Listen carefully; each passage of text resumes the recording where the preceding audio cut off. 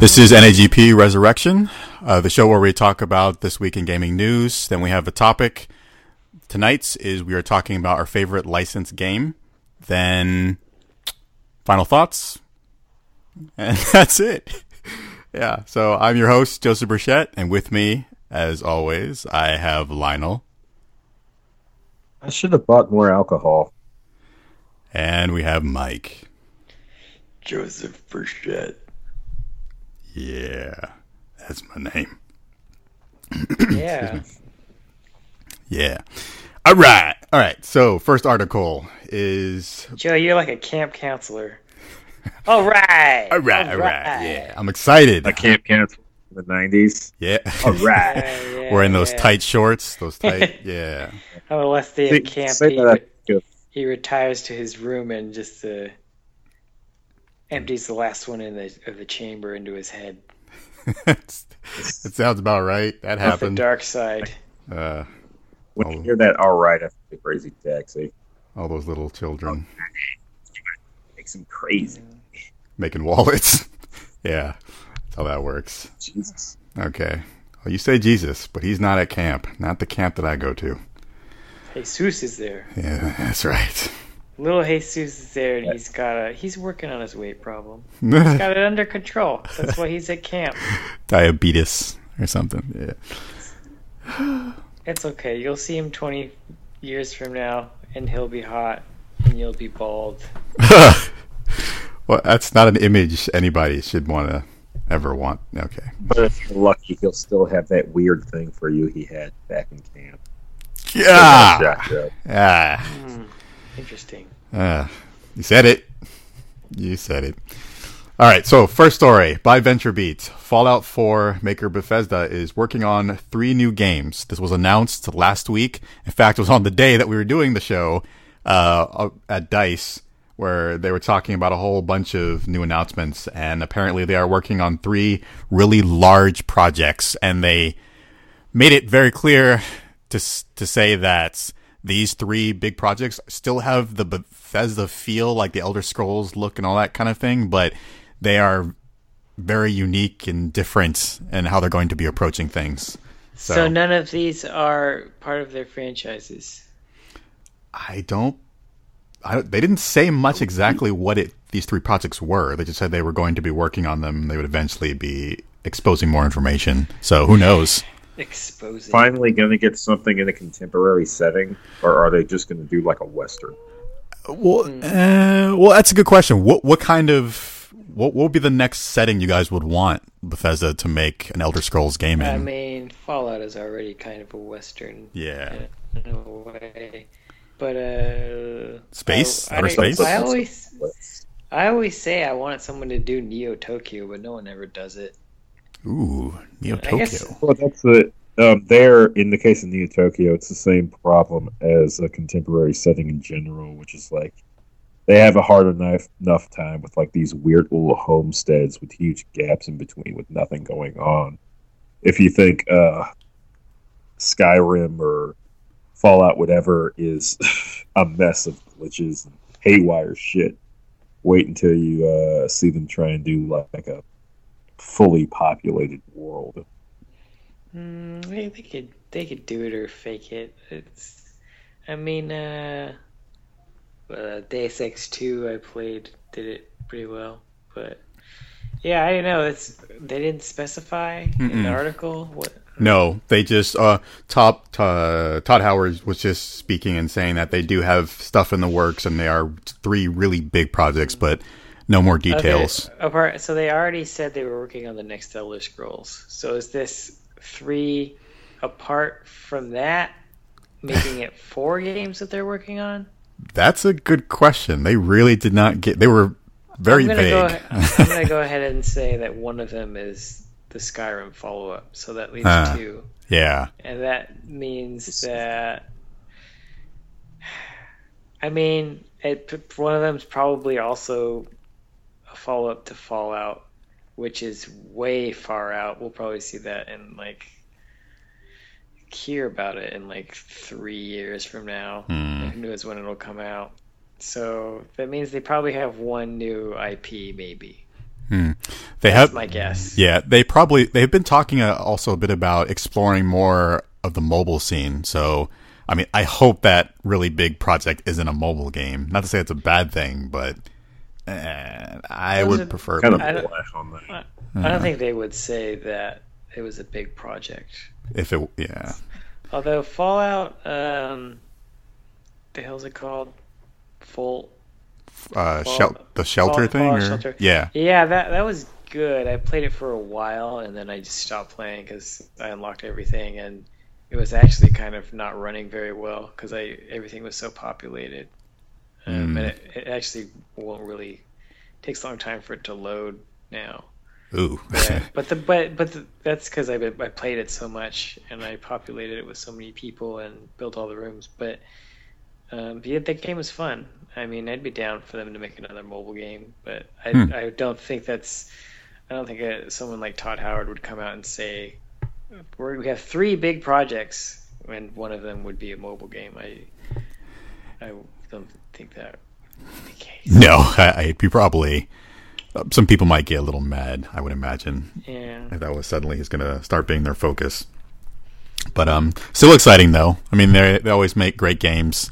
Hopefully, whatever those big projects are, it's going to be on an all new, a brand new engine and better tooling and all that kind of stuff. So when the game finally does come out, it's not super buggy. Yeah, they need to fix their. They need to bring in some better programmers. Or spend more time or whatever they need to do because it's insane to me that they're just willing to be known. I mean, it's not insane because people still buy their games no matter what. Yeah.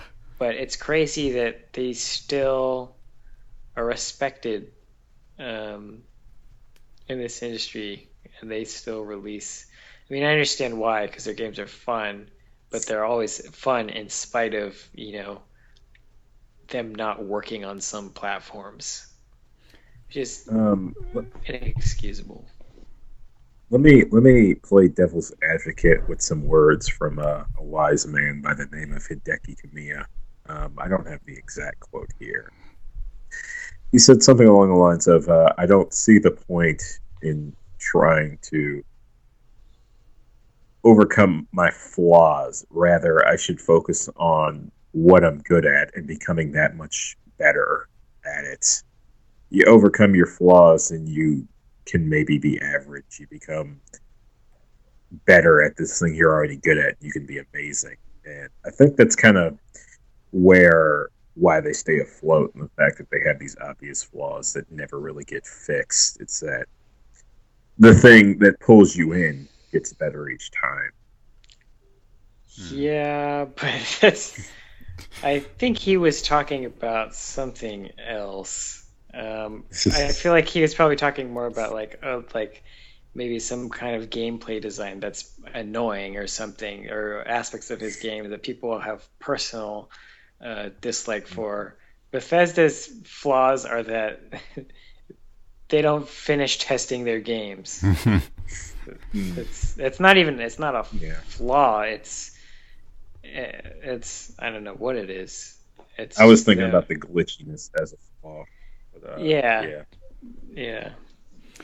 It's I mean, and it gotten to the point. It's just to the size of those games, though. Like maybe if they didn't try and make it bigger each time, maybe they kept it the same size and worked on tightening things up. Yeah, but I mean, look at exactly. They need to just hammer down. I mean, there's no excuse. You look at games like there are plenty of AAA open world games with a lot of stuff going on, and I guess one of the problems is the AI and the narrative and all the systems that place there complicate things. But still, it's like just spend more time. It's like for the amount of time that they didn't even mention that Fallout 4 existed. It's like they could have just added more time to test. But I suppose they do have to make money. So. Yeah. It's also probably too because these games take so long to get made, finally when it gets around the time to ship, they have to crunch like crazy and just get it out there as fast as they can in order to hit the ship date. Yeah. Which hurts, but you know, I don't know. Yeah. Come on, Bethesda, you can do it. We believe in you, hopefully. All right, so this next article was from Wired, and it was... What was that? Hold on a second. Yeah. Well, we're on the subject of DICE. Mm-hmm. I didn't see this on the news list, but I did want to mention briefly. We seem to talk about Kojima every show. Did you see the article where he? There's an award that MGS5 won at the DICE Awards, and nobody accepted it. Oh, no, I did not hear or see it. No. Yeah, I think it's probably Best Action Gamer or some shit. But oh, man. Kojima was there. He didn't want to accept it, and Konami didn't have anybody there to accept it. So oh, shit. I think some random developer went up there and accepted it. Oh, that's great. Oh, that's fantastic. I laugh so hard about that. That's bad. Oh, man. Well, and I want to point the finger at Konami. Well, good, because they deserve it. Yeah. Well, what is their fault? Kojima-san clearly didn't feel comfortable accepting the award up there. He doesn't want anything to do with that shit anymore. So, fuck it. Yeah, he's doing what he wants. And speaking of that, I mean, this next article, also at DICE as well, Jeff Keighley, I believe, was the one, excuse me, moderating it. But it was a discussion between, please God, Guillermo del Toro. I did not. Guillermo del Toro. Yeah, him. I'm so bad with names. Between him and Hideo Kojima, and they were just pretty much just shooting the shit, just talking about the creative process and all that other good stuff. But in this particular article, he says that he'll pretty much do anything Kojima wants. And I think there's this great line in the article saying, I'll do whatever the fuck he wants, said the director of Pan's Labyrinth, gesturing towards Kojima. Whatever he says, I will do. So I just... I think we've learned something. Guillermo here is the bottom in this relationship. That's right. He's...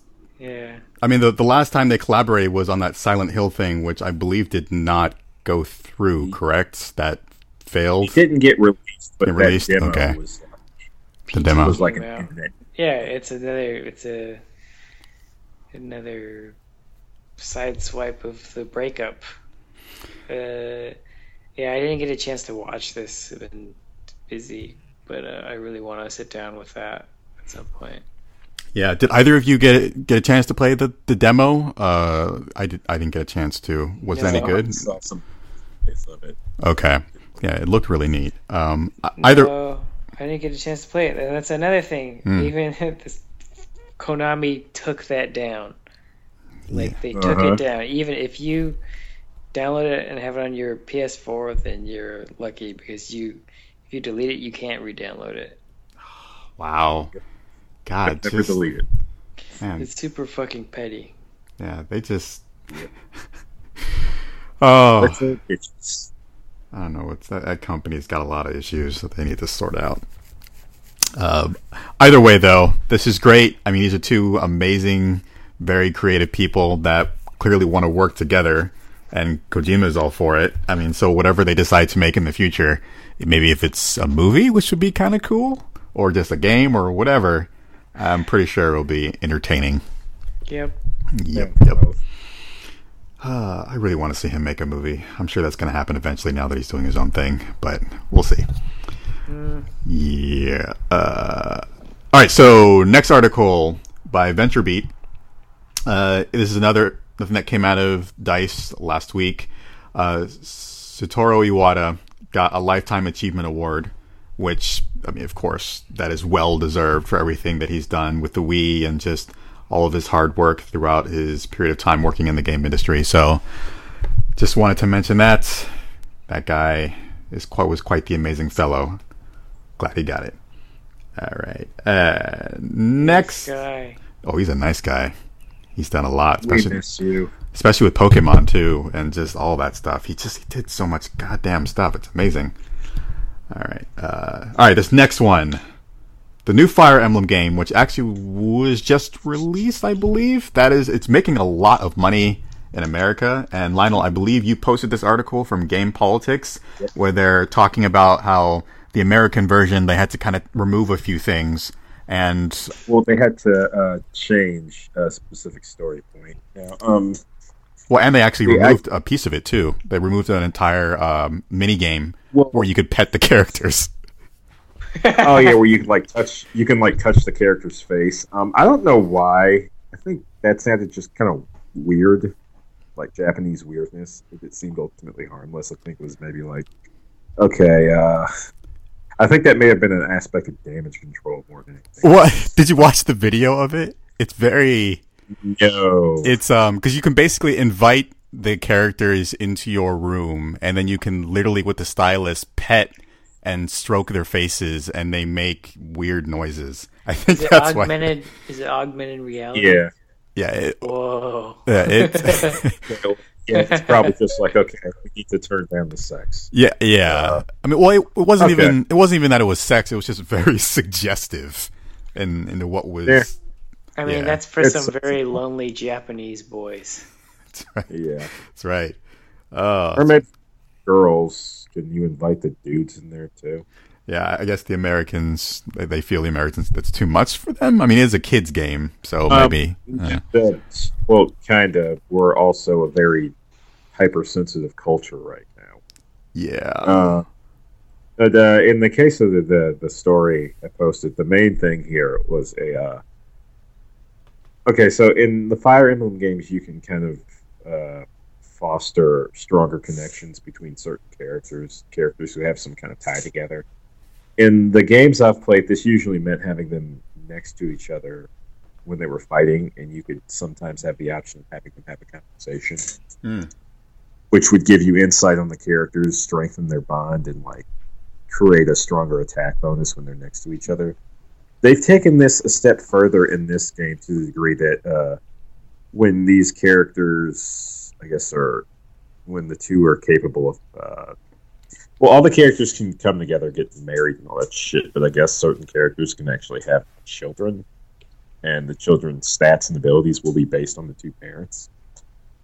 Point is the storyline for this combination of characters is that one of them seems to be like a lesbian. She wants to be the serious business warrior, but she goes to this other character with a problem that she gets really nervous and awkward around cute girls. Now, in the original Japanese, what the male character does is give her a drink, some kind of potion, that makes her see men as women. And then, so she takes the drink, sees him as a woman, and then he would practice having conversations with her to have her hopefully overcome her weakness. Whoa. Phobia, maybe. And the two of them end up becoming an item over the course of this. Wow. Now, that's hilarious. Yeah. Now, in the American version, they change it so rather than a magic date rape drug, it's he just blindfolds her and talks in the feminine voice, so it's more like, I don't know, weird role play type things. And the same thing happens. Yeah. That's not... I can see why they changed that. There was issues with both, the implication of it being, a potion that makes her fall in love with him in spite of her sexuality, and, the idea of this being, gay conversion type shit. Yeah. All right. I mean, I can see why they would change that for the American version, because you're right. I mean, Americans tend to be a bit more sensitive to that. Also, it's also just fucking weird. Yeah. Also, I think it also makes more sense to do it that way. Yeah. Why wouldn't they have just had that in the Japanese version? A potion. That makes me appear as a woman to you. This is like Shallow Hal meets Chasing Amy. Yeah. Yeah. Oh man. Well, that is Fire Emblem for you. I mean, it is doing. I hear the game's amazing. Otherwise, like it's probably the most ambitious the series has been. Oh yeah, no, it's doing incredibly well. It's making them. I forgot. Like it was an article. They released some numbers for it, and it's doing extremely well for Nintendo. So it's probably the most. I don't even know words I'm looking for. It's out of all the Fire Emblem game releases, that one has done the best. So good stuff. They've been most successful. Yeah, that was the word I was looking for. All right, so this next one was also from Game Politics as well. Shoplifter gets caught, pees on Walmart's floor. All right, Lionel, can you give us some context? Give us some context. There really kind of isn't. He tried to steal a bunch of games. Loss prevention caught him. And I guess it's an act of vengeance. He peed on the floor. On purpose? Yes. It was deliberate. This was a willful act. Yeah, because I've seen that happen at the store I used to work at. But I don't know if they did it on purpose. Yeah. Anyway, well, I mean, the thing about it, like, he was also, there was also a woman with him as well. So he was just letting it flow in front of her. Maybe she was rooting him on. I don't know. This is just a weird story. I just posted because I thought it was funny. Yeah, I mean, he was trying to. I wasn't sure it would make it into the show. I mean, it's a good story. It's hard-hitting news. I like it. Oh, I want more of this. He tried stealing $500 worth of video games. I mean, that's a lot. How was he? Did he have a big trench coat? How was he doing this? That's $500 worth of video games. Where was he putting them? So at 60 a pop, how many games is that? That's actually not that many. Yeah, you're right. That's actually not. Yeah, that's not that much, really. It's about 10. So, but still, though, that's like 10 games. I mean, he's got to have parachute pants or something. I don't know. That's walking around in hammer pants. Either way, piston hammer pants. Right. He tries to sneak out the door, talking about oh. Oh man. Good times though. There's always crazy things that happen in the game this isn't even really the game industry. This is just some whack job at Walmart pissing everywhere after trying to steal some games. So good stuff. Yeah. Thank you for that, Lionel. Thank you. All right. Next one is Jay and Silent Bob, Kevin Smith. He's making a game about their characters, Jay and Silent Bob. And it's on Fig.co, which is basically this new crowdfunding site, just specifically set up just for games. So their game looks pretty cool. I mean, it's just the storyline is pretty simple. It's this: for some reason, they're not getting enough customers when it comes to selling their weed to people, and they're wondering where they're all going. So they kind of venture out and do stuff, and it's just dumb fun. It's a side-scrolling beat-'em-up game. That's pretty much it. Yeah. So, well, there's one thing compelling in here in that, outside of it just being a Jay and Silent Bob video. Yeah. It looks to be like a good one. I like the art assets a lot. Yeah. Like one gameplay thing that seemed interesting to me is they mentioned branching story paths based on a character interaction system where you as Jay craft sentences which are usually insults but can also be compliments. Huh.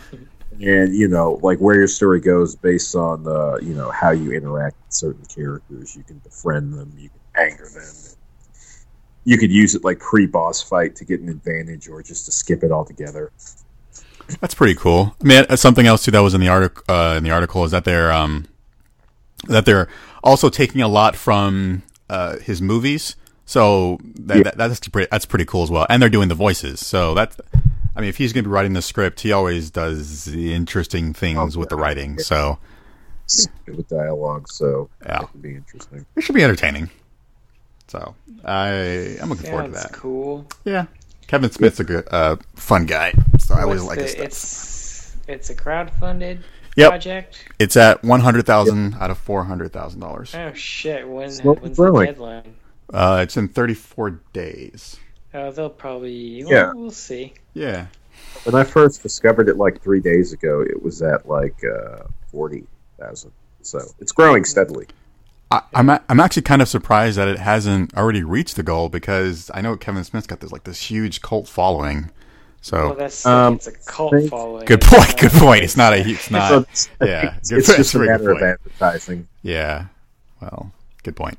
They have to get the information out there. I'm not sure how many of his podcasts are Smodcast. still up and running, but hopefully he's plugging it. Oh no, he's got I like mean- he's got a whole network of shows. He's super active on social media, Yeah. and I haven't seen anything about it yet. Hmm. But I think I also follow too many people on Twitter, so stuff gets buried. But he posts a lot on Instagram. I don't. Maybe I did see something about that on Instagram, but I'm not sure. Yeah. It also maybe because it just now started. When it says 34. Yeah, I days. think it's fair to do. Yeah. Sweet. Good luck, Kevin Smith. And it's official. He's working on it. Yep.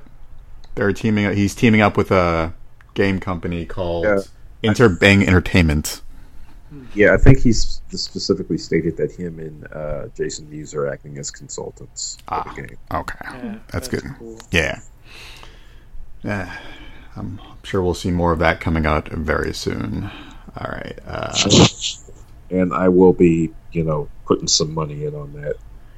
Yeah. Get my digital release.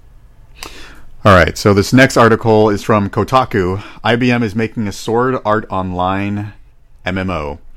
And We're gonna die, Joe. yeah, that's pretty. I freaking love that anime. That is one of my most favorite animes. I love that anime tremendously. And The first half. yeah, well, I'm up and down on the second half. It was I don't know nothing about this. so. Just to kind of quickly go over what Sword Art Online is, it's just an anime where kids go into a virtual world and they get trapped in that world and they have to fight their way out. And Yeah, I that's, think you guys have told me about it. yeah, that's pretty much what that is. But it's cool. Shows that have the same plot. It's kind of a thing. Yeah. In Japan. Well, they go into like a Trapped in- yeah. So pretty much all this is that IBM is using the Sword Art Online IP, and it really sounds like they're doing this to kind of really advertise some of their other products, which is their soft layer cloud service and their cognitive systems, like this other stuff that's related to VR. So they're using it as a marketing opportunity pretty much, but it's still really cool because what's neat about it is that besides it being in VR, they're going to be using 200 people are going to be able to sign up for it just for testing it out, and they're going to take 3D scans of their entire bodies as the avatars, so you can actually play as you in the actual game. So that's kind of neat. Yeah. I want to play as Joe. Ugh. Oh, I've done that before. Remember when I did that on Home? Oh yeah, I didn't remember that. I think I got you kicked out of some spaces That's fun. for Okay. saying some weird stuff. That's It was great. That was a good night. yeah. So that's that idea, Lionel. Hopefully we can both get in there. Or hopefully we can all get in there. I would like that. Play an MMO in Yep, VR. it never. What's would- that coming to? That is, they have not announced if it's like a console or anything like that. It's a special like event or thing that you have to go to, and they're selecting certain people to do it. So I'm assuming you're going to go to some space or wherever, and they hook you up and you play it there. So yeah. So yeah, that's happening. And if you like Sword Art Online VR, well, it's perfect mix for you. But I think you have to be in Tokyo. You have to be in Tokyo though, because it's IBM Japan that's doing it. So that kind of makes it a little bit harder. When's that hack, Joe?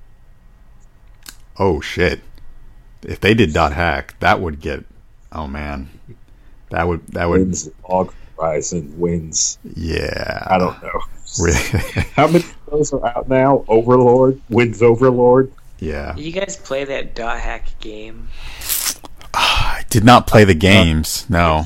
What? The first set or the GU series? There's a lot. It's like, yeah. I wanted to play the GU series. They looked pretty good.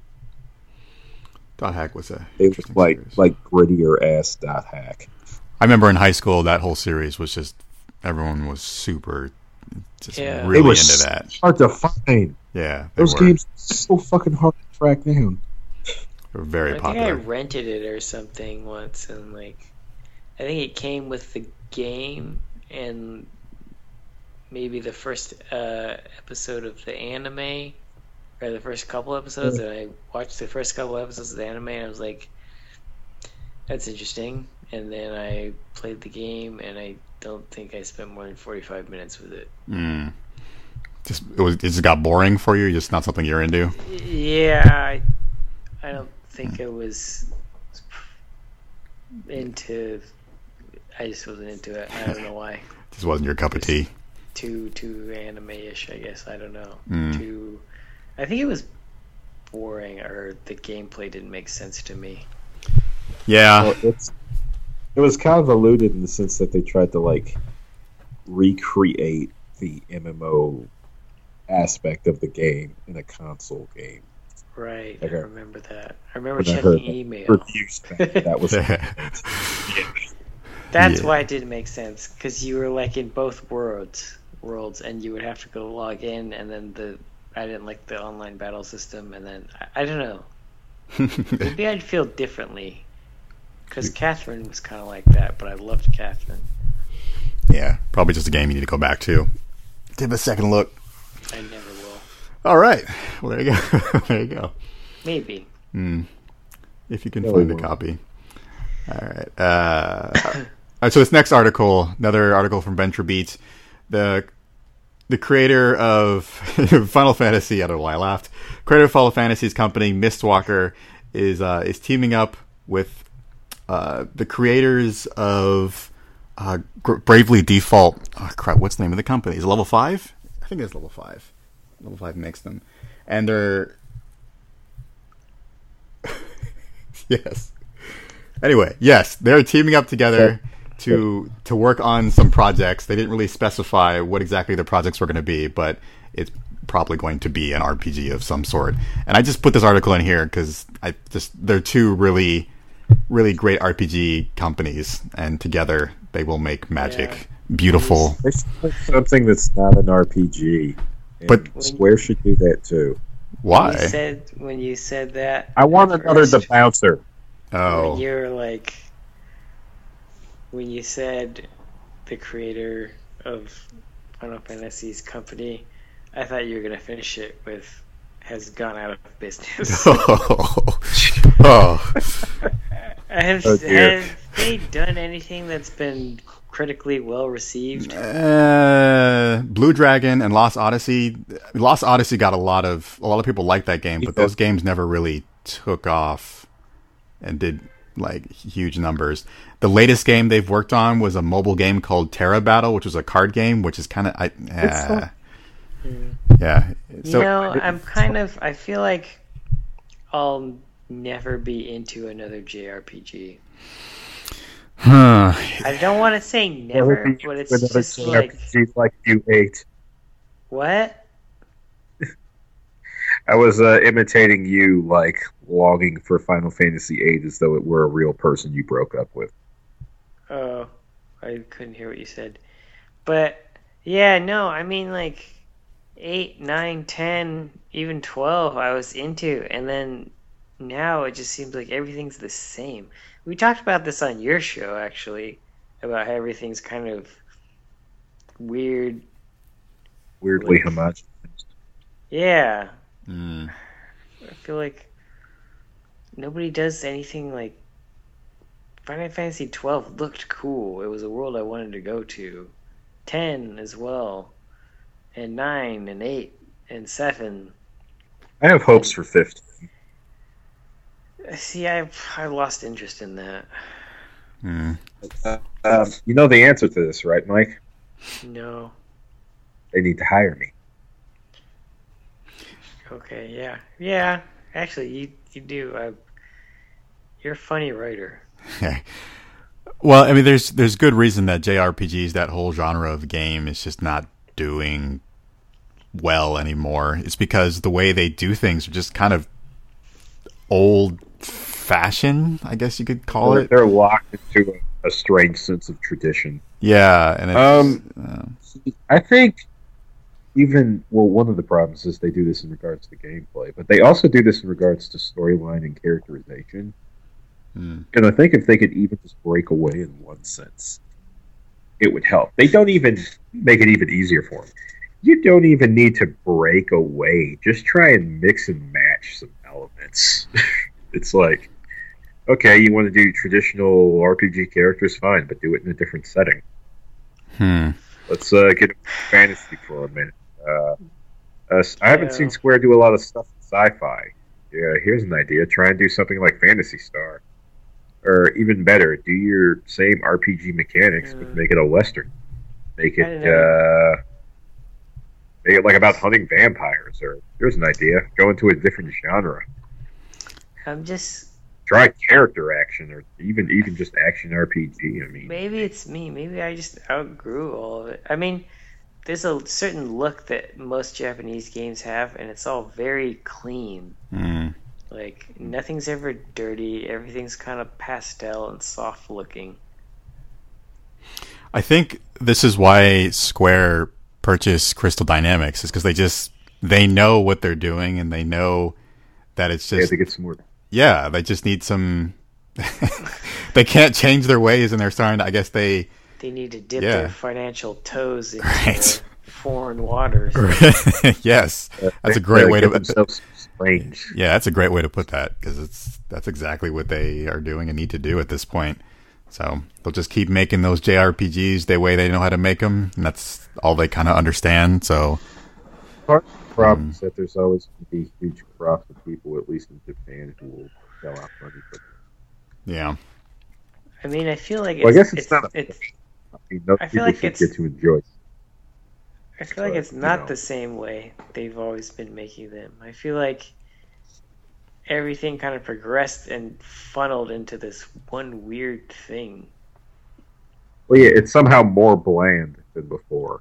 Yeah, like everybody's making the same game with the same characters. But I don't know. Well, I wish I had some numbers or something. It makes me wonder if in Japan that style of game just does really well, and it's just everywhere outside of Japan. Yeah, because that's why they just keep doing it. I don't know. Well, you know what I would suspect is there's probably something comforting to that. What do you mean? Like a kind of experience you know and enjoy and can count on to always be there. Yeah, I mean, so you want to talk about Square? The Final Fantasy VII remake is coming, and I was interested. That it got me hyped because when I played that, it was much later. I played it after 8, and even way after 8, and I wasn't too blown away about it. So the thought of, but I did like it, but the thought of going back and reliving it in this beautiful new style with voice acting and all these, like, that got me hooked. But then it's like they're doing this shit where they're cutting that game up now into bite-sized parts. It's like, just like it'll get it into the hands of the consumer sooner, but it's like, all right, that's not what any of us wanted to happen. No. I can handle episode-sized chunks. I mean, I guess it's not initial, sure. But I don't know, it's not the same thing. Yeah, because it's not... It's more cost-conducive. Yeah, it's going to allow them to not have to work as long on it and also make more money quicker on it. But yeah, no, I'm kind of with Mike as well. I would have rather them just focus on building out the entire experience and then releasing it all so I can just take it all in. Least, if you're going to chop it up like it was chopped up. Give us part 1, 2, 3, and 4. Just 3, you mean? Yeah. Oh yeah, I'm thinking of after 7, it became like 4 discs was the standard. Yeah, so parts 1, 2, and 3, if you want to do it that way. Granted, maybe spread things out a bit better since part 3 is mainly just the last boss and wander around the world and do whatever. Yeah. So, yeah, we'll see how that works out. All right. Next article is from VentureBeat. A lot of these from VentureBeat. It does really. There seems to be this ongoing trend here that with every episode there always seems to be either an article about Kojima or an article about VR. I promise this will be the last one. It's been both. Hey, put those hands together. What? Yeah. I said, put those hands together. You got chocolate in my peanut butter. Damn straight. Oh, you got Kojima in my VR, baby. That's that. Oh, yeah. Maybe. You know you want. I want that. That would Problem be cool. with that is it's like when he did Peace Walker. I'll have no way to play it. So we'll see. We'll get through it eventually. All right. So with this article, it's So basically, excuse me, for the HTC Vive, the cost was finally announced and pre-order start on February 29th, and the cost is $799 for that. Suck my Good Lord, that's a lot of. Yes. These things are. That's worse than Neo Geo. These things are so expensive. Oh my lord. Yeah, and it just goes into more detail and how they're just, it's a $1 billion industry, blah blah blah blah. It's really just the most important thing for this article is just the pricing. Industry. I can't afford your shit. Yeah, it's. Oof. Fuck your industry. Motherfuckers. I just can't stop thinking about my brother and me now. What? Why is that? Yeah. Joe Kills just referenced it. Oh, well, I was lost. Didn't get it. Good Lord, that's a lot of money. Yeah. Yeah. So. Yeah, there's also the character from In Living Color. Yeah. None of us will be getting VR headsets anytime soon, it sounds like. Yeah. Well, I mean, maybe one of them cheap things. I don't know. Attached to your phone. I don't fucking know. Who cares? Yeah. Well, I got one of those, but I mean, like the big boys, those are just not. They're so expensive. All right. So that's just more VR stuff. Next article here. First house. What was that? I said, take out a reverse mortgage on your house, sir. Use some of that tax money. Yeah, pretty much. Yeah, we noticed a spike in VR sales during tax season. Pretty much. I mean, all these things cost so much money. I would say if you are going to get a good VR headset, probably the Gear is probably your best bet right now because it's $99, but it's still of pretty good quality. So if you can't afford all these incredibly expensive hardcore headsets. All right. Okay. So this next article from VentureBeat again is Fallout 4 mods support is hitting PC in April and Xbox One in May and PlayStation 4 in June. That's pretty awesome. They're going to give mod support to the consoles. Yeah. Extend the life. This is probably the reason why most people bought the game. Yeah. And for PC, there already kind of was mod support, but now they're going to be giving like an official set of tools, and they're going to be supporting it as best they can, and really, really helping the community build out stuff. So that's really awesome. Yeah. So a couple thoughts. The first was you're going to inject user-created, fan-made content into your already buggy games on consoles. It's just I'm curious how they're gonna bug test for these things or approve, or maybe there isn't gonna be any. Maybe it's, I don't know, but so there's that. And then my other thought is Unreal Tournament, like 2000, did this on the PS3 way back when the PS3 first came out. But it sort of didn't I don't think it really took off because no one had a PS3 because they were $600. Oh, Sony. So to kind of answer the first thing you were saying, they're going to be using, for the PC, they're going to be using Steamworks. And Lionel, I know you've used that for mods and stuff. How does that whole process work exactly? Do they curate stuff? Very simple. All you do is push a button and they install everything for you. Now, whether or not it works or conflicts with the mods vary.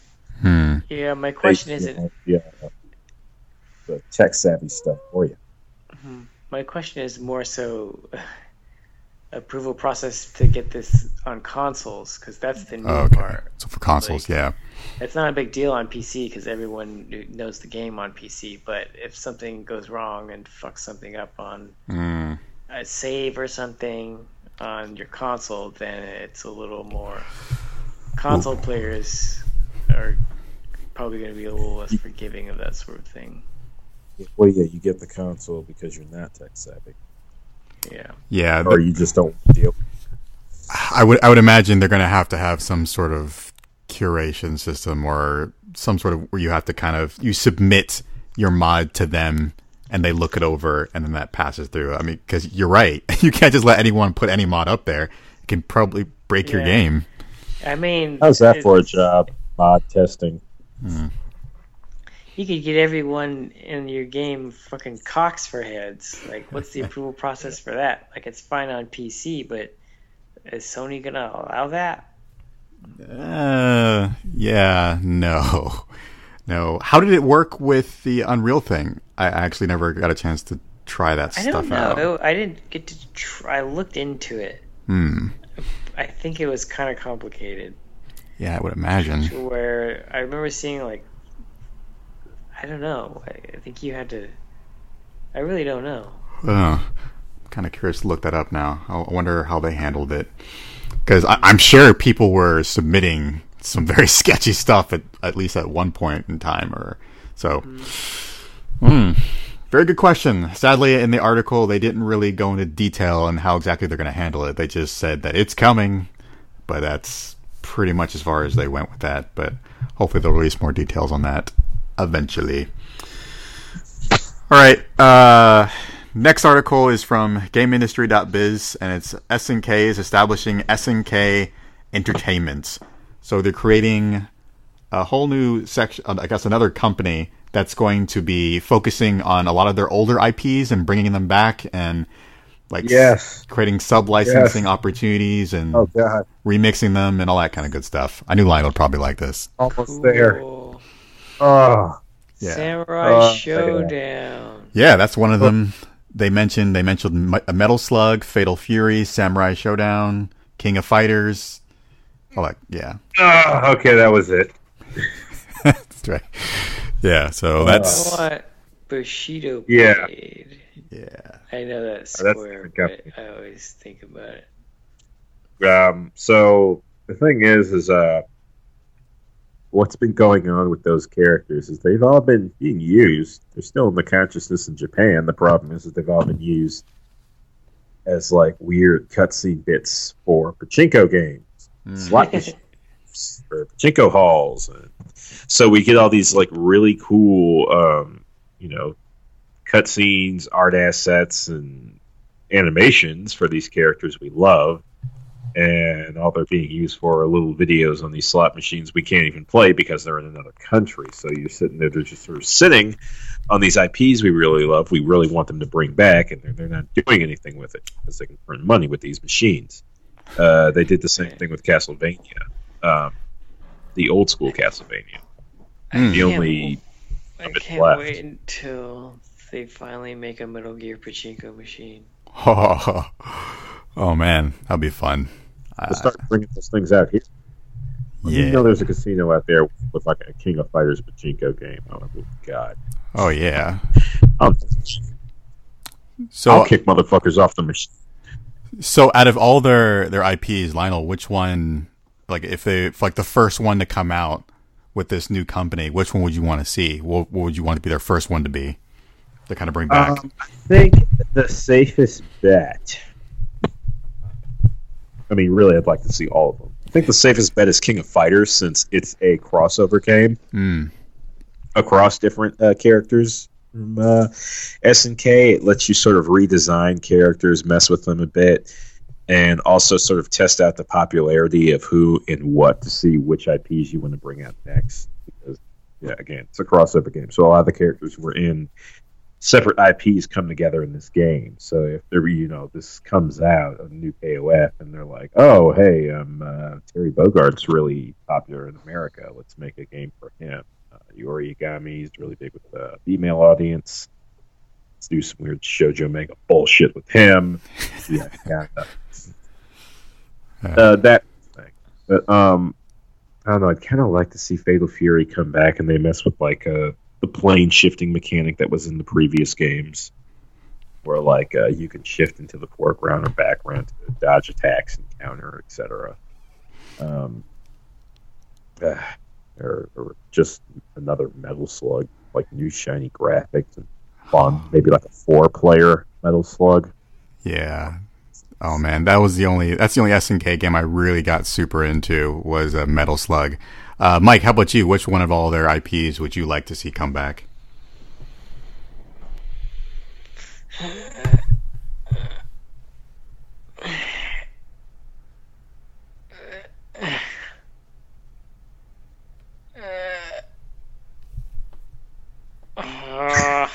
Sorry, I'm trying to fart, but it just won't come out. But I mean, Samurai Showdown. That's the only one I really have memories of. I just remember it being super pretty, and my mom used to take me to the Al-Anon Club, and they had a Samurai Showdown machine there. Oh man, it's interesting. I got into Fatal Fury because the Round Table Pizza my mom would get order pizzas from always had. There was two machines. There was always two machines in there, but the one consistent machine in there was always Fatal Fury. Fatal Fury 2. There was a That's how I got this. There was a Boys and Girls Club that I went to like twice and they had a King of Fighters machine. I wish we could have more arcade machines around. They're like gone. Yeah, man. I know, they used to just be staples. They're in a... Walk to a 7-Eleven and there's a Street Fighter machine in there. Oh yeah, Street Fighter 2. I remember exactly where these were. That one was like at the top of... by the cemetery, across the street from the cemetery in Albany. There was a 7-Eleven with Street Fighter 2 out in what's the place next to Rodeo? Pinole. At Pinole Round Table, they had Blood Brothers, which is the sickest shit ever. I'm not sure if it was actually called Blood Brothers. They might have changed it to Sunset Riders. Oh yeah, that game is so fun. Yeah, but I think there was one called Blood Brothers, and it was like a cowboy and an Indian, and you could play as a cowboy and an Indian. Yeah, I think that's a different game. Yeah, but it was Blood Brothers. That was my shit. And then across the street from there was a comic book shop, and they had Tekken, the first Tekken arcade machine, and that was like my first experience. And then of course there was Scandia with tons of shit, man. Tekken 2, Daytona USA, fucking Star Wars Pinball, that was my shit. Oh man. Remember, any arcade with Salt back then had a Tekken 2 machine in it. Yeah. God, that sounds like a lot of fun. Lionel, in downtown Seattle, there's like a 2-story arcade. Have you been there? It's really awesome. Been there yet. What was that? I haven't been there yet. It is, yeah, it's really awesome. Whenever we can like coordinate a trip for you guys out here, we'll make a pilgrimage. Yeah, I mean, they have tons of arcade machines and lots of. You gotta check it out sometime. All right. SNK. I really hope things work out for you because your games are pretty fun. All right, last article. Nintendo. So the Nintendo Direct, their next one is happening tomorrow, and it's going to be all about Pokemon and all the new games coming out. And some information was leaked that the next version of Pokemon by nerdleaks.com, it's announced called Pokemon Sun and Pokemon Moon. That's coming out. That's going to be the next versions of it, which I'm assuming is going to be kind of built off of the systems of Pokemon X and Y, which is all the whole 3D world and all that good stuff. So that's coming, and lots of more information will probably be announced tomorrow. So that was pretty much... Pokemon! Yeah. Pokemon. Yep. They just keep churning them out, and I will keep buying them because I am addicted. So... I don't understand. Yeah. When are we going to get a sequel to Snap?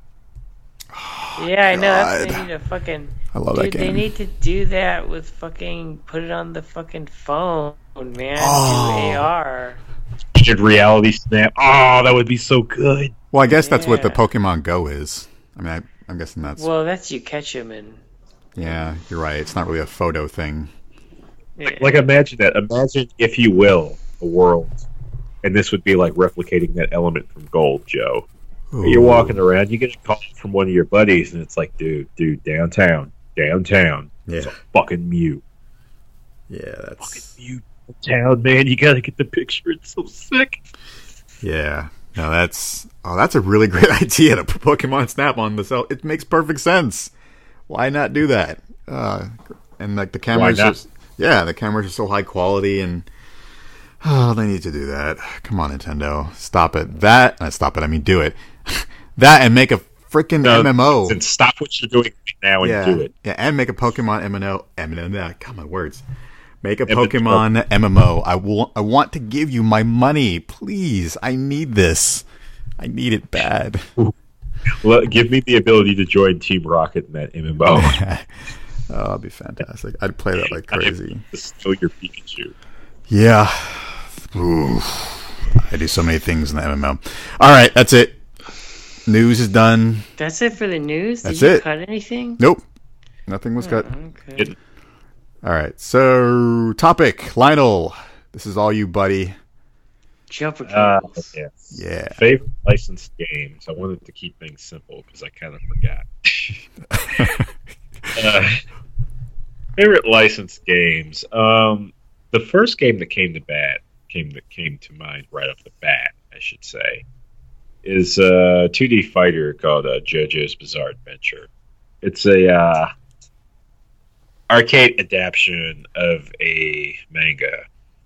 It centers around people who can summon sort of like ghostly personas and make them fight on behalf. And the manga has bizarre in the title for a reason. The powers range from somewhat typical overpowered to just outright crazy.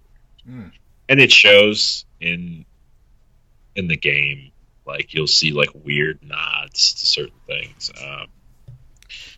Trying to think of like a crazy example. Like, one of the abilities a character has will just make motherfuckers go to sleep for no reason whatsoever.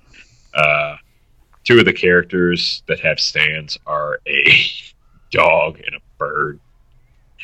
It's weird, but the gameplay itself is really solid and it's fun. It's kind of like the best of both worlds, where you get like a faithful adaptation that also kind of like plays through what's enjoyable about the comic book.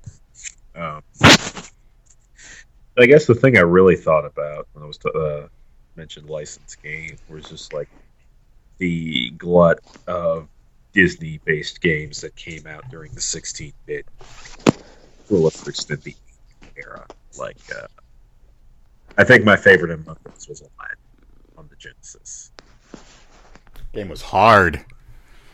It was hard, but it was fun. That was a separate Aladdin game on the SNES made by Capcom. It was a bit different, but I think they're both worth playing. Yeah, Aladdin. Animations on the Genesis game were amazing. Yeah. From the actual movie to work on. Not 100%. That shit was It felt hot like shit. That shit was fire, son. It was. Collecting apples, throwing apples. Yeah. With that sword, getting like 16-bit versions of all the songs. God, I love that shit, man. You get so hyped back in the day when you rented a licensed game and they had the fucking MIDI version of the song or a MIDI version of the score from the movie or show it was based on. Yeah. Like the Home Improvement one. Wait, what they did? I didn't know that. Yeah, I think there was a Home Improvement game on the SNES. Whoa. There was. Yeah. Crazy. Yeah. My uncle still has a copy of Home Alone 2 for the SNES. Oh, I remember those. Yeah, man. So, yeah, I guess like simpler times. Like, do you remember the days where licensed games were a good thing? AGP does. Well, they still are a very good thing. We have shit like... Well, there were some fucking dark ages. Yeah. We came out of them, though.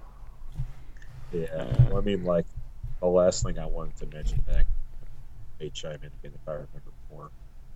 This is a big one pretty sure this is a big one for you too, Mike, is Spider-Man 2. Yeah. My balloon! My balloon! My sister used to mock me mercilessly. Every time I play that game, it's like, is he asking for the balloon yet? Don't remind me. I'm just trying to unwind and web sling it. I mean, yeah, man, that's such a great. I still get the feeling sometimes like I want to just go web swinging around. It's so fun. Yeah. It's just, and for how shitty that one quest is, there is kind of like a lot of variations of all this shit like that will just happen. Like you just be swinging around, it's like your web spider sense goes off, and it's like, oh shit, that's a purse snatcher, or oh shit, that guy's gonna fall off that building. Oh shit, this guy broke his leg. I gotta take him to the hospital. Or there's like fucking a gang fight going on. Yeah, gang fights, fucking police chases that you can stop. Giant spot. I think that was a later one where like a guy in like a mech suit or something just walking around. A guy in a what? Some kind of robot suit, or he's got some crazy weapon.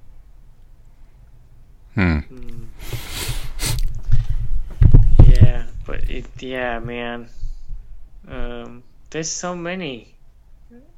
Especially if you go back, like I remember the first licensed game I ever probably played was The Empire Strikes Back on Atari. Wow. Because my uncle had it. He had his Atari for a long time, and when I was a kid, probably in the early 90s, I remember playing it. And probably before I had even seen Empire Strikes Back or even knew what the fuck it was. Like, way before. But yeah, man, I mean, it's kind of impossible to talk about this. If you just look at, like, the journey of Batman, that's kind of a pretty good barometer for... Oh, those games were so good. Licensed games. There was such a amazing, like, before Arkham Knight came out, not even Arkham Knight, just the Arkham series, the best Batman game ever was on the SNES. Not the SNES, the NES. It was the Sunsoft game. Yeah, I mean, we had those. We had Batman and Robin on the SNES, which I really dug. It was hard, but it was good, and it looked just like the show. Then there was the Genesis one, which was kind of more beat 'em up. But, yeah, the show. The soundtrack was really good too. And then there was there's like an awful GameCube Batman game that was. It might have actually been aborted. Really? Yeah. But then they had Batman Vengeance, which was cool. Very underrated game. Kind of difficult. But then there was... let's see, after Batman Vengeance. I think there was another one. And there was like some shitty beat 'em ups, and then finally Arkham Asylum came out, and now those are huge franchises. Yeah. Huge game. But I think I mentioned, I was talking with you at some point about this series. I mentioned it was this perfect amalgam of our childhood nostalgia and our gritty ass reality. Because it's like a bunch of the old voices with designs closer to the comic book and really dark subject matter. It feels kind of like they decided to take the Batman we watched as a kid and kind of grow him up to grow us to where we are. It was, yeah, and actually, that's one of my beasts is Kevin Conroy. I feel like, yeah, he is our Batman, but he never kind of puts in the Arkham games. He never gives the same amount of soul that he did to the animated series, and part of that is it's just a different take. He's more of a cold, calculating Batman.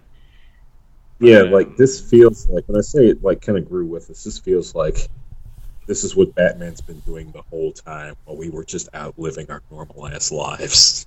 Yeah, he's become very dead inside. Yeah. Yeah.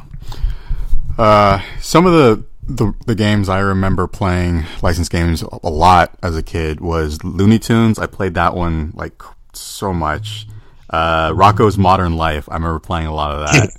That was a good ass cartoon. Yeah, it was Ren and Stimpy. That was incredibly hard. Bart's Nightmare. I almost put that one in the other day. Yeah, that was really good. I was at my uncle's house. He had that. That was. I almost played it. Was that the one where you become Bartman on the pirate ship? I can't remember. I want to say yeah. And then there was the other. That's what nearly the game. Yeah, and then there was like another mini game in there where you're like baby Bart and you're going outside. You have to swing to tree. I can't remember if that was Bart's Nightmare or not. Either way, just the Simpsons games were good, and just the that arcade beat 'em up. Yeah, and then one I remember playing when I went to the arcade, and I was really bad at it, but it was just so much fun. Was the X-Men game? It was, I cannot remember. Oh yeah, it's based on like 80s X-Men.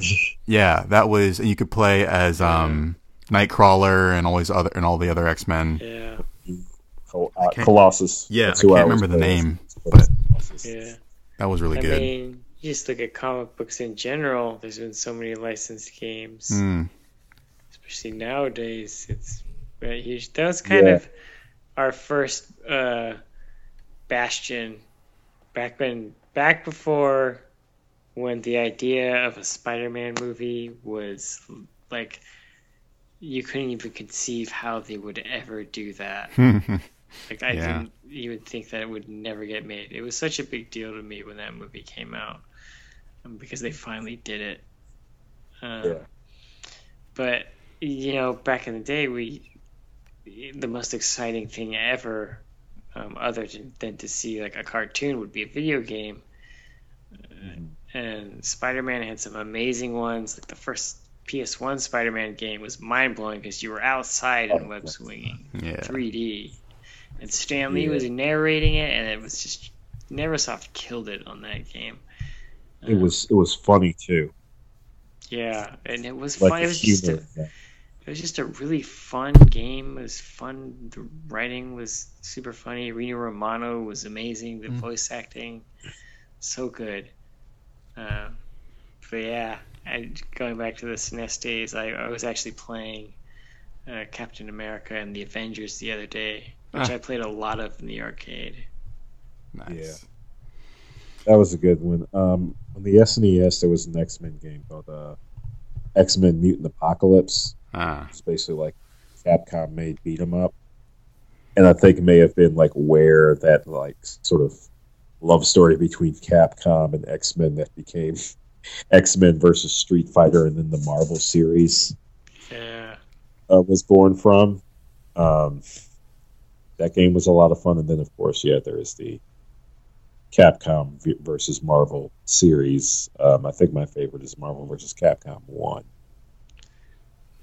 Yeah. I have a soft spot for that one because I played it a lot, but I have a bigger one for 2. Yeah. Well, yeah, I do too. Yeah. Yeah, all those Disney games, it was such a great idea to partner with Capcom because they really did make those games just that much more enjoyable. I remember playing The Lion King as well, and it was difficult, but it was just great being able to just play as those characters. Yeah, hear the music, play as the characters, go through each scene in the movies. It was just. Oh man, the animations were always so good. There was always so much detail in there. Yeah, playing those. Well, I mean, it makes sense. Yeah, because it's an animation studio you're pulling from, but it was still always enjoyable. Yeah, thinking about stuff like that just makes me just understand why I like video games so much. Is that you see the movie and then you play the game, you get to truly experience what you were watching, you get to be in it, and it's just you can only do that with games, and it's just. That's why when I think about that, it really makes me understand why I love this medium so much. Because I had some great memories with that as a kid. Really enjoyable time. Yeah. Oh man. Gotta give a shout out to Riddick too. Oh yeah, Riddick. That was very good. Oh yeah. Yeah, that was. I feel like that was one of the. I think that one came out during one of the dark ages of licensed games. It's like, yeah, it did. Like a Riddick, that's going to be terrible, and then people played. It's like, this is amazing. Yeah. Even to this day, shocked how good it was. Yeah. Even to this day, it's still considered to be a really great game. So that's good. Yeah. What I wanted to mention, this has like a lot of sentimental value to me, is it was a Wolverine game on the.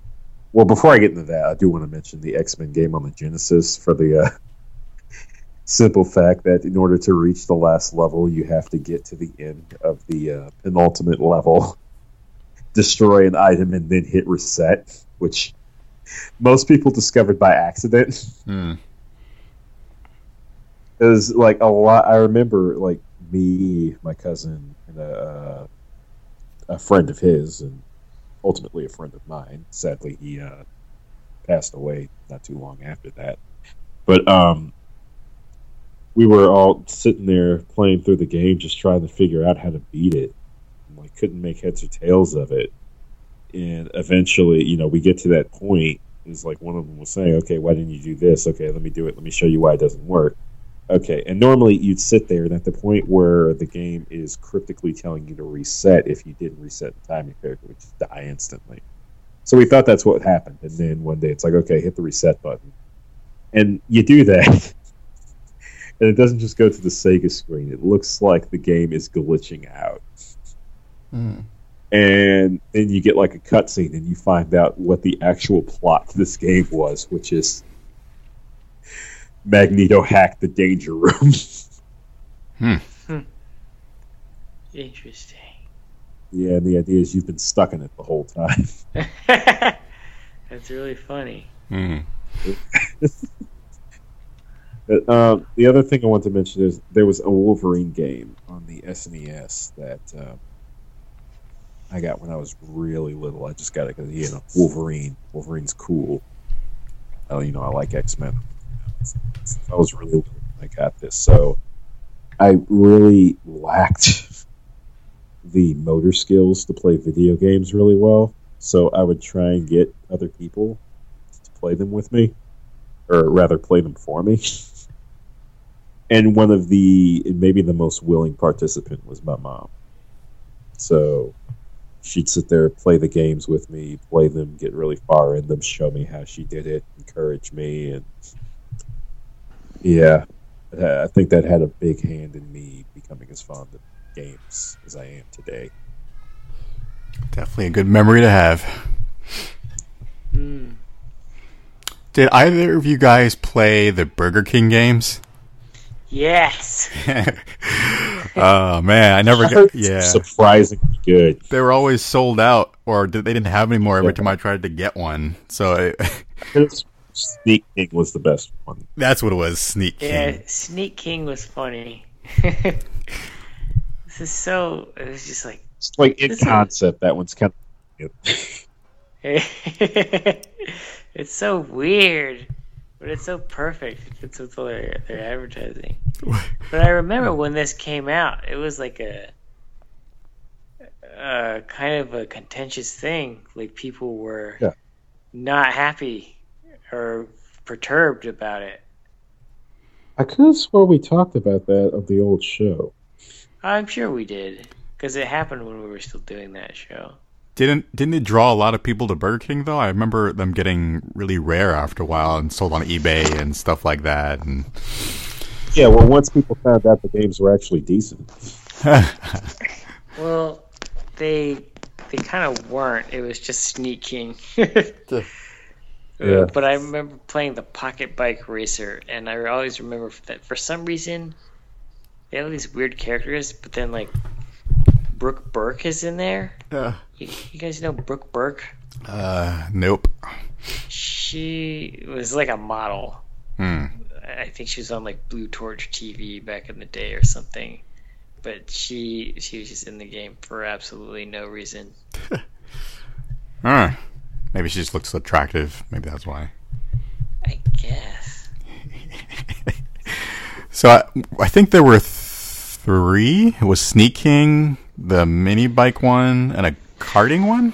No, there wasn't a go-karting one. Well, that was the mini bike. Was that the mini bike? Oh, that's mini. Okay, that was the racing one. All right, maybe it was just two. I don't remember. There was definitely a third one. Okay. It was three. Well, definitely good advertisement on their part. It was different. It was different. All right, Lionel, do you got any more? Or I think outside of like, because I did also play a lot of the Avengers, Captain America and the Avengers. Granted, that was on the Genesis with my cousins. I can't. I don't think I can. Turtles in Time. Oh God! How did I forget that? Yeah. Just beat 'em ups in general were like, you know what it was? Is games were a lot simpler back then. So to like take these IPs and apply basic gameplay mechanics to them, it wasn't too hard to make a really good game. Well, it also takes into the fact that most of our childhood-centric IPs were centered around ass beatings. Yeah, that's true. Just kicking all brands of ass. Yeah, Yeah, man. Power Rangers. My uncle had a Power Rangers game I would always play. Yeah. Kicking Putty's ass. I can't. A horrible impression of them. I can remember how they sounded. There you go. That's kind of like that. Yeah. They're made of clay. They make the noise that schizophrenic people hear 100% of the time. Oh, the putties. Yeah, I think Mike already touched on the various Batman games there. Huh? Superman is successful. I said you touched on the Batman games already. Oh, yeah. Yep. Okay. Yeah. I think that's it then. I mean, there's obviously tons and tons and tons of other games that we probably didn't mention, but ass tons. But Ass to ass. but I think that's good. Yeah. They were good times. They were very good times. I enjoyed all those. I kind of want to play Tiny Toons now and Rocko's Modern Life. God, those were all good games. Bartman. All right. I want to play Spider-Man. Yeah. I want to play all these games. Just want to be little again. Good times. All right, let's move on to the recommendations then. Mike, you want to go first? Sure. I swear that I played something this week. I already talked about the Marvel Heroes thing last week. I don't. But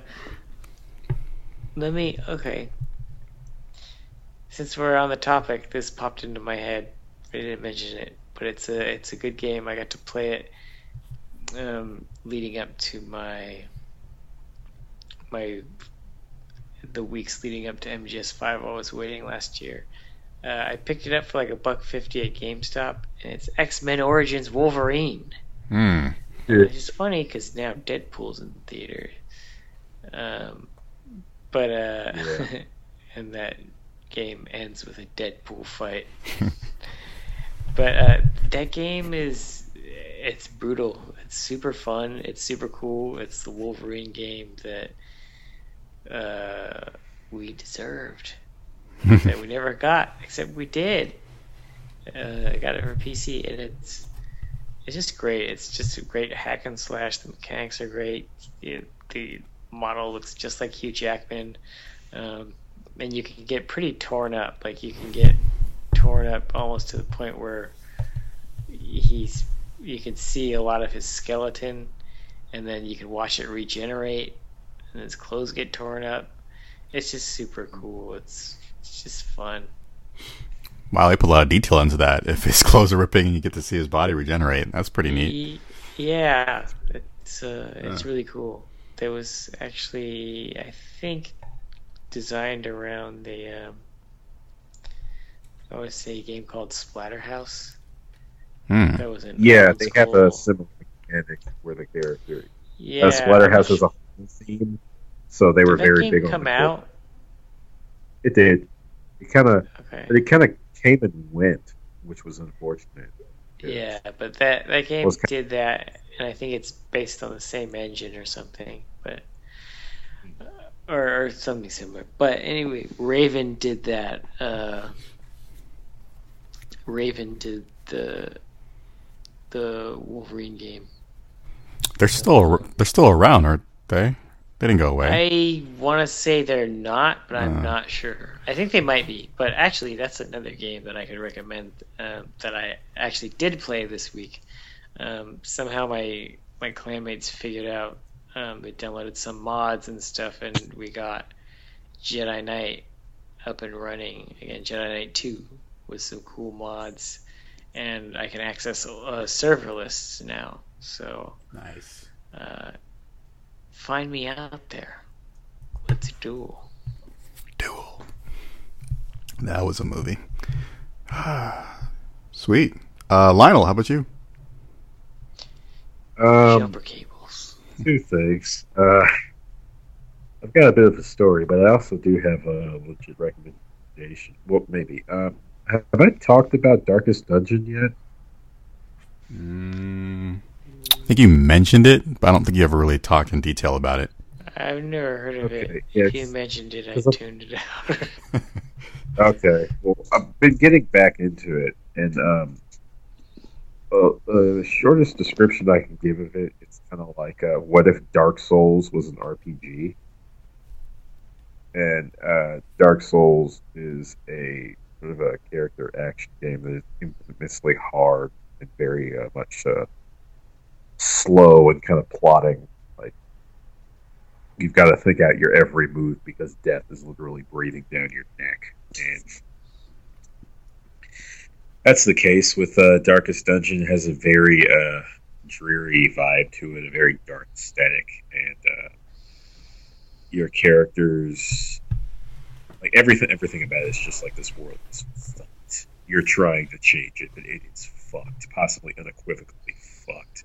And big thing about that, to sort of reflect that in regards to gameplay, is that your characters will pick up psychological quirks, some good, but a lot bad. There's a mental stress mechanic too that causes you to pick up these quirks or drop them.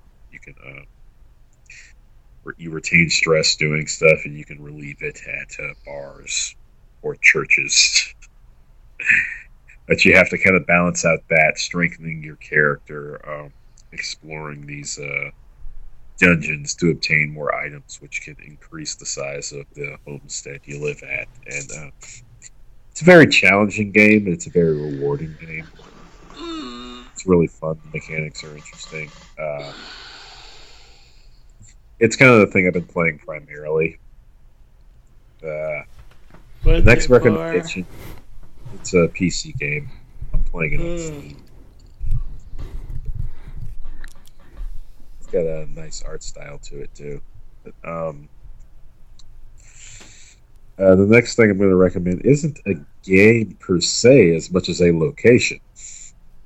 I finally had some time to myself this week, so what I did is I went over to this non-big chain owned sort of game area store. I wish. Nope. Yeah, Game Crazy. I wish. Where all the employees hate working there, and they, by extension, hate you. But Electronics Boutique. Yeah. EB Games. Where everyone who works there thinks they're better than you and smells like fancy cologne. But the place was called Another Castle Games. And this is more than just your typical game store. This is like... It almost feels like a game museum because they have stuff from every effing console, even the ones I wasn't cognizant for. But I'm pretty sure I saw a Virtual Boy in there. There were Nintendo games, Genesis games, SNES, PS1. Wait, where was this? It's a place called Another Castle Games. It's like a couple blocks away from me. Whoa, cool. Yep. Sounds like a museum. Kind of felt that way, and everyone there was really nice. The selection was really good. Prices there aren't like fucking anywhere near as. They're still a little high, but they're nowhere near as gougy as GameStop.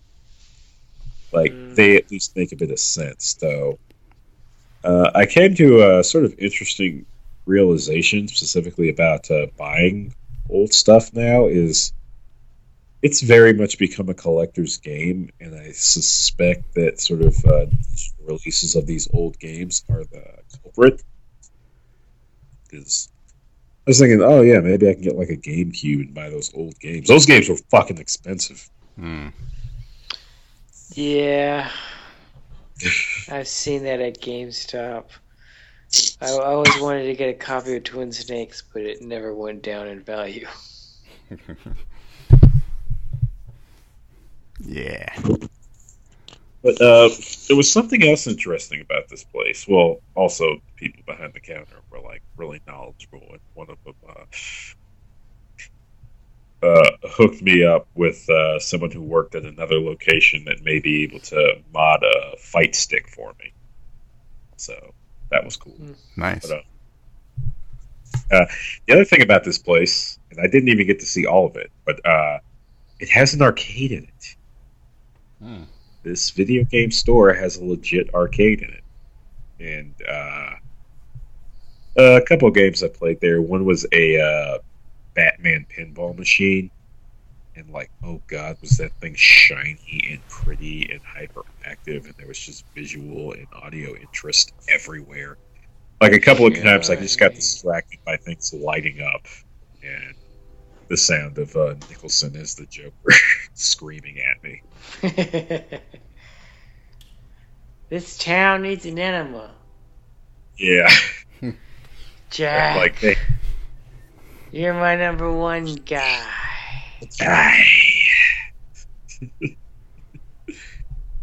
Cool. Yeah. But yeah, like they had that there. I think they had the old Simpsons game and some shooting games. Some like one of the games I thought initially was Silent Scope, but I was actually surprised to find out it was a Golgo 13 game. This was like a straight up Japanese game in there. So it's got this very similar setup to Silent Scope, except Golgo 13 is a little weird in that rather than just being, okay, shoot the people, you get like, it's almost like if they took Silent Scope and made it a minigame fest. Like, you get weird jobs to do in there. Like, it's like, okay, sometimes you got to shoot a person, but the indicator of who you're going to shoot isn't the picture we have here. No, it's, we know that the person you're going to shoot is the owner of this dog. And you've got like a 15-second window to see who the dog goes to, and then cap him. In front of his dog. Oh, yeah, he's in the park, yeah. But like, for example, another one is like, okay, we really need to just destroy this diamond. So when this guy holds this diamond up to inspect it, you've got to shoot it at this exact point. If you hit it at this exact point, it will shatter. It's like weird-ass assignments like that. That's funny. Yeah, it was an interesting game. However, sorry, I got allergies. Most of my quarters went to a game. I think it's called Police 9112. They made a sequel? Yeah, well, the only difference between the two games is that there's different character types you can play as now. Fuck. Generic Japanese beat cop. There's some, like, naked chick with a machine gun. There's a SWAT guy. I don't remember all of them. I remember the guy I picked was, like, generic 80s white guy detective. And it's the 5 o'clock shadow rolled up white sleeves, white jacket, and a bad coke habit, and a dead partner. I think this is him before the dead partner. When he was like still fresh faced and full of like hope and ambition. But yeah, it was so that game, for those who don't know, I guess they have like a weird sort of camera or motion sensor set up because you can actually move yourself around to take cover behind assets on the screen and even like dodge bullets. Straight up Matrix style, and you could also sort of pop out, cover, and shoot. This is one of my favorite games to play. Yeah, it's a lot of fun, though it might mess up your knees. Being crouched for so long. Yeah, I at least think I beat the game.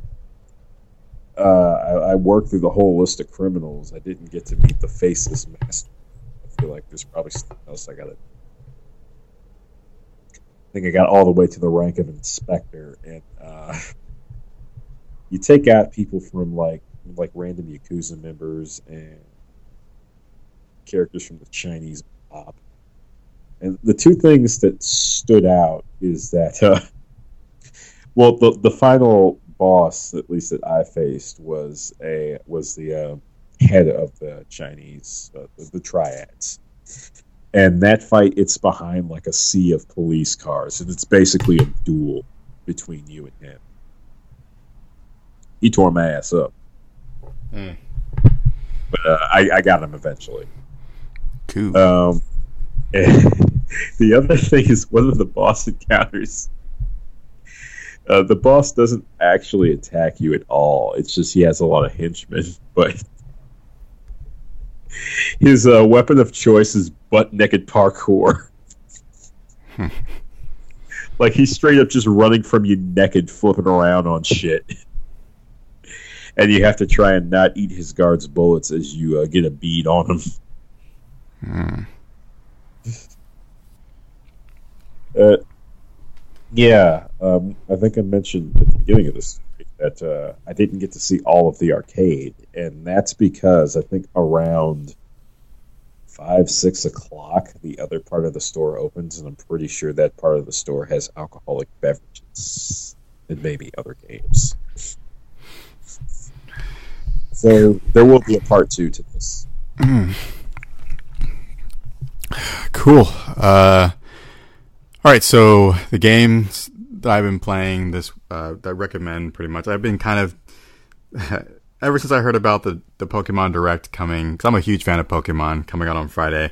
I've been playing a whole bunch of different Pokemon games, and the one I started playing earlier this week was Platinum, and it's nice. There's a lot of. It's not my most favorite out of all of them, but it's I like some of the things that they do and the story and the characters.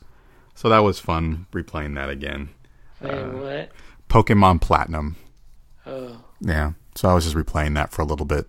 The one thing I did not, and I still don't enjoy with the newer games, is that the encounter rate is incredibly high. You can basically you walk 2 feet in the grass, and then you'll immediately encounter a Pokemon, and it keeps happening almost every other step, and it's really annoying. But outside of that, the game was pretty easy.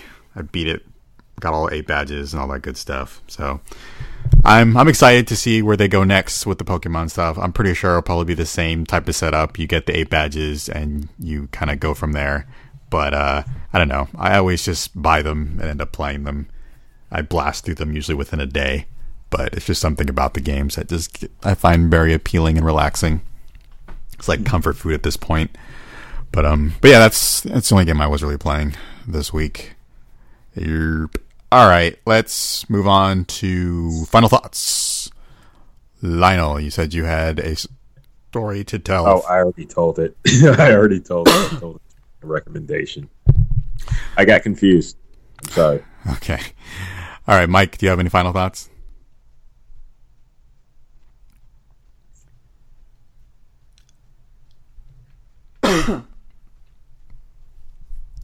All right, I guess that's Mike's final thoughts then. All right, I got nothing. I'm tired. I think I can come up with a final thought. All right. Yeah, it was kind of a weird week. Little bits of good, little bits of bad, little bits of strange. I don't know. I think there's reason to be hopeful for gaming in the near and possibly distant future. I agree. I mean, there's lots of more interesting stuff coming out. So he's right. Sorry, I just woke up. Ouch. I was in and out during the police trailer talk. I'm awake. It's been a long week. Yeah, it's. Why was good? What was good? Or were you just talking generally about the gaming industry, jumper cables?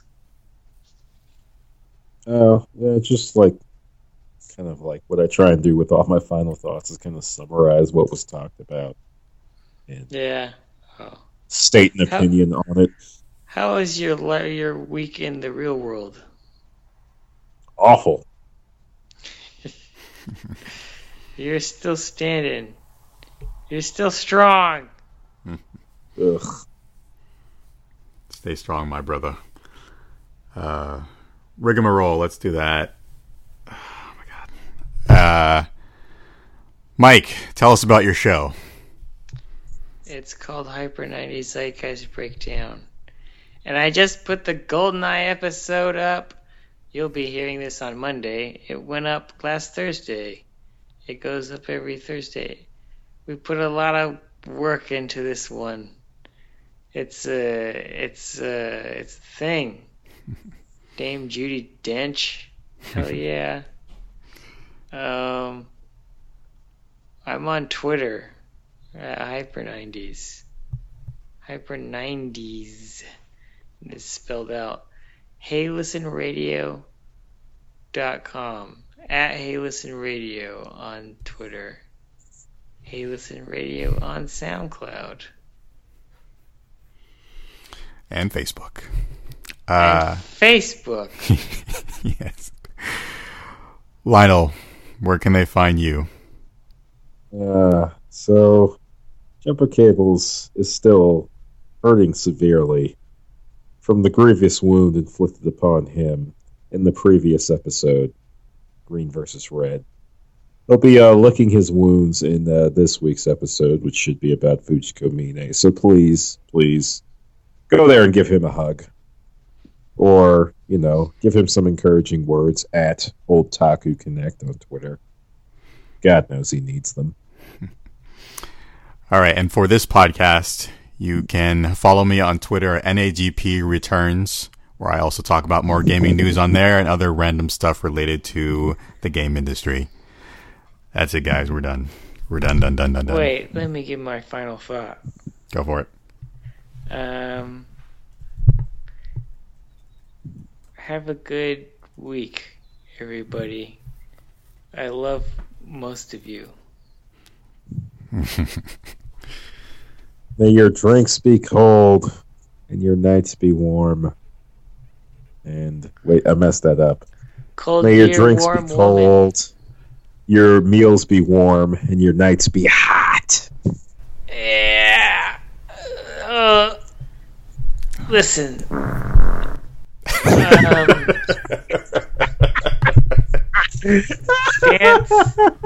Dance like no one is looking. Sing like no one is listening. Love like you've never been hurt. And fuck like a goddamn retard.